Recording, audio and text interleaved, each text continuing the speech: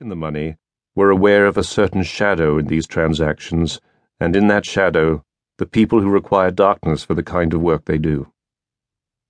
The distinguished citizens, had they been willing to talk about it, would have admitted that the Germans, the political operatives who offered the bounty, were surprisingly adept.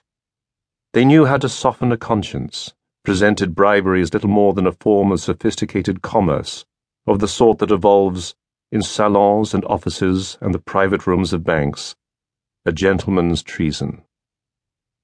And the operatives could depend on one hard-edged principle, that those who style themselves as men of the world know there is an iron fist in every velvet glove, understand what might await them in the shadows, and so, having decided to play the game, they will obey its rules.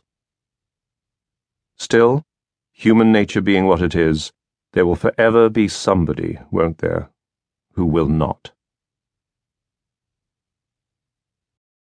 One such, on the 14th of September, was a rising political star called Prideaux. Had he been in Paris that evening, he would have been having drinks at Fouquet with a Spanish marquis, a diplomat, after which he could have chosen between two good dinner parties, one in the quarter clustered around the Palais Bourbon, the other in a lovely old mansion up in Passy.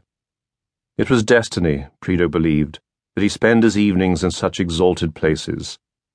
And he thought, if fucking destiny had a shred of mercy left in its cold heart, he would just now be hailing a taxi. Fucking destiny, however, had other things in mind for the future and didn't care a bit what became of Prideaux, who felt in his heart terribly wronged. This shouldn't be happening to him, not to him, the famously clever Louis Prideaux, chef de cabinet, technically chief of staff but far more powerful than that, to an important senator in Paris. Well, it had happened. As tout Paris left for the August migration to the countryside, Prideaux had been forced to admit that his elegant world was doomed to collapse. Expensive mistress, borrowed money, vengeful wife, and so he'd fled, desperate for a new life, finding himself on the night of the 14th in Varna, the Black Sea port of Bulgaria. Bulgaria!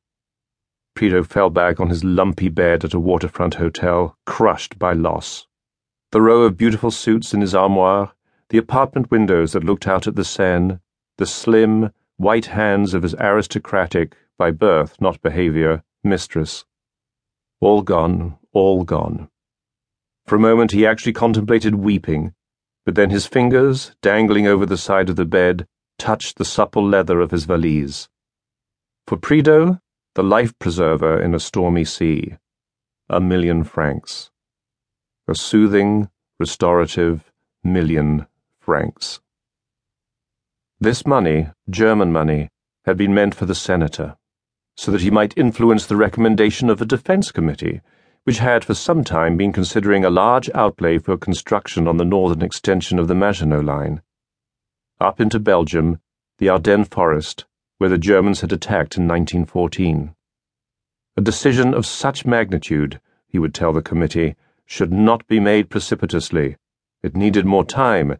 It should be studied, pros and cons worked through by technicians who understood the whole complicated business. Later, the committee would decide. Was it not wise to delay a little? That's what the people of France demanded of them, not rash expenditure, wisdom. All that August, Prideaux had temporized. What to do? The suitcase of money for the senator had reached Prideaux by way of a prominent hostess, a German baroness named von Reschke, who'd settled in Paris a few years earlier, and using wealth and connection, had become the ruling despot of one of the loftiest salons in the city. The baroness spent the summer at her chateau near Versailles, and there, in the drawing-room, had handed Prideaux an envelope. Inside, a claim ticket for the baggage office at the Gare de Lyon railway station. This is for you-know-who, she'd said, ever the coquette, flirting with the handsome Prideaux. He'd collected the suitcase and hidden it under a couch, where it gave off a magnetic energy. He could feel its presence, its potential.